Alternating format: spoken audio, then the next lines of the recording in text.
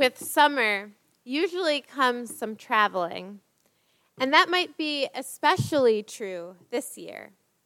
We've been cooped up for far too long, and now that there are many safe travel options, it feels good to hit the open road, to have places to go, to have a busy calendar again.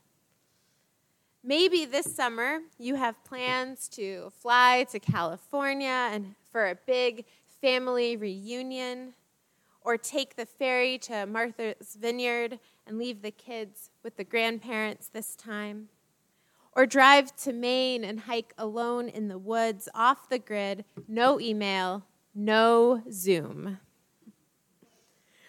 Whatever your idea of summertime fun or rest, traveling always comes with at least a little planning.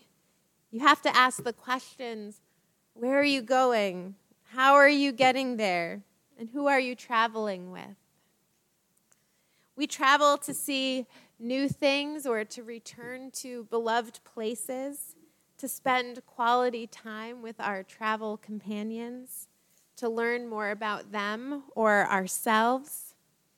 But I think many of us travel with the hope that these trips will be experiences to remember, to look back on years from now and make us smile. In our reading from the Gospel of Mark, the disciples aren't vacationing, but they are in the midst of traveling. The lesson begins with a travel plan. Jesus says to the group, "Let us go across to the other side." And when we hear a phrase like that, our ears should perk up a little bit, because whenever geography and travel are mentioned in Scripture, it's usually important. Where are they going? Where are they coming from? So far, Jesus and the disciples have been in a primarily Jewish area, surrounded by their own people, a culture that they are familiar with. But they are going to the other side. And while they aren't traveling very far at all by today's standards, this crossing to the other side of the sea means that they are entering a primarily Gentile area. They are leaving the familiar for the unfamiliar, the known for the unknown. If I had to guess, before there's a single drop of rain that fell, the disciples were already feeling a bit uncomfortable. Tensions already high. What is Jesus up to? How far are they going to follow him? How will they be received when they get there? So the disciples are traveling to the other side, which they might already be on the fence about, and they are getting there by boat. Many of them are experienced fishermen. They like boats. Boats are comforting and familiar. They can feel confident in a boat. But suddenly, this familiar place becomes unfamiliar. A storm appears unexpectedly, a storm so intense that well-seasoned fishermen fear for their lives. Jesus is able to calm that storm with just 3 words: peace, be still. And suddenly this raging, life-threatening storm is silenced. Even though the storm has stopped and the danger is gone, the disciples are still in shock, stunned not only by the storm, but by this man who can silence it. See, little by little, the disciples are learning who Jesus is, that what they're a part of is so much bigger than they could imagine, that they're not just following a teacher, they're following a Savior, that they're a part of something so new and so different, so unlike anything they've ever experienced before.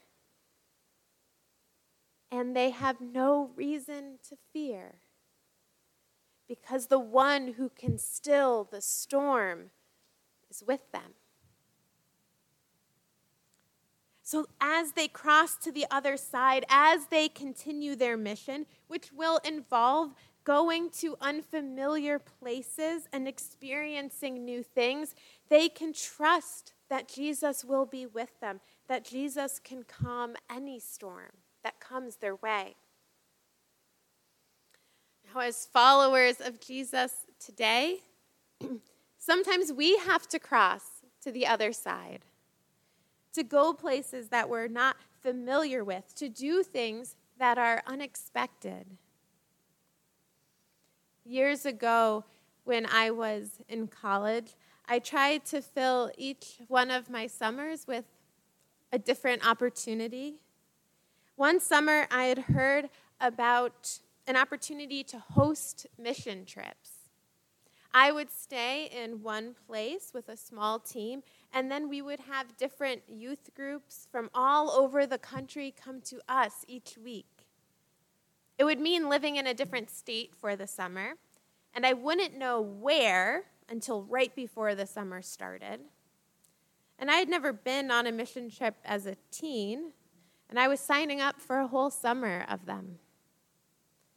But that wasn't the adventurous part. I was applying for a job that terrified me.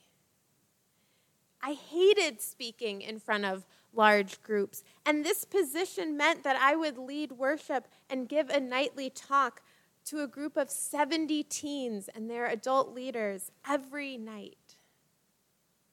I was so afraid to go, and I also knew that I needed to do it. I got through that summer, and it was an amazing experience. And looking back on it, it was a huge stepping stone towards one day being a pastor. Even though we're sometimes called to new challenges and new adventures, we never go alone.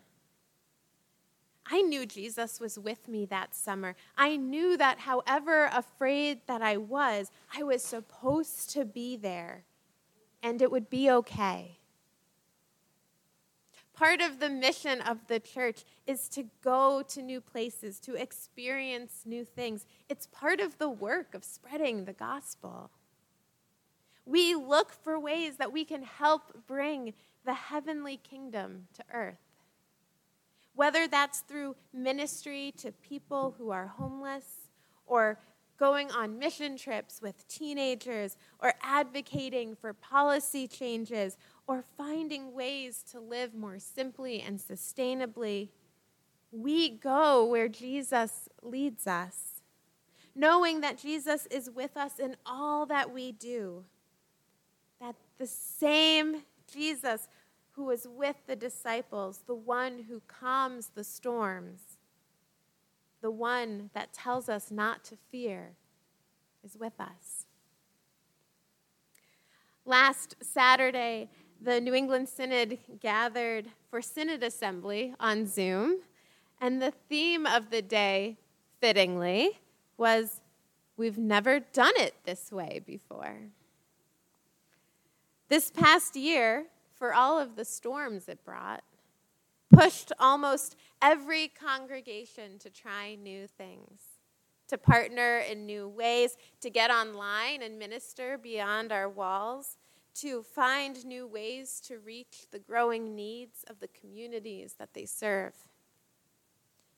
This past year, it was easy to say, "We've never done it this way before," because everything had to be done differently. It was scary, but maybe there was also a little bit of freedom in that, in having the flexibility to do things a new way. It's one of the things that I hope we hold on to, the ability to jump in to something we've never tried before, not just when we have to, but also when we want to, when we feel called to, when it just sounds like fun. Like this week's youth gathering.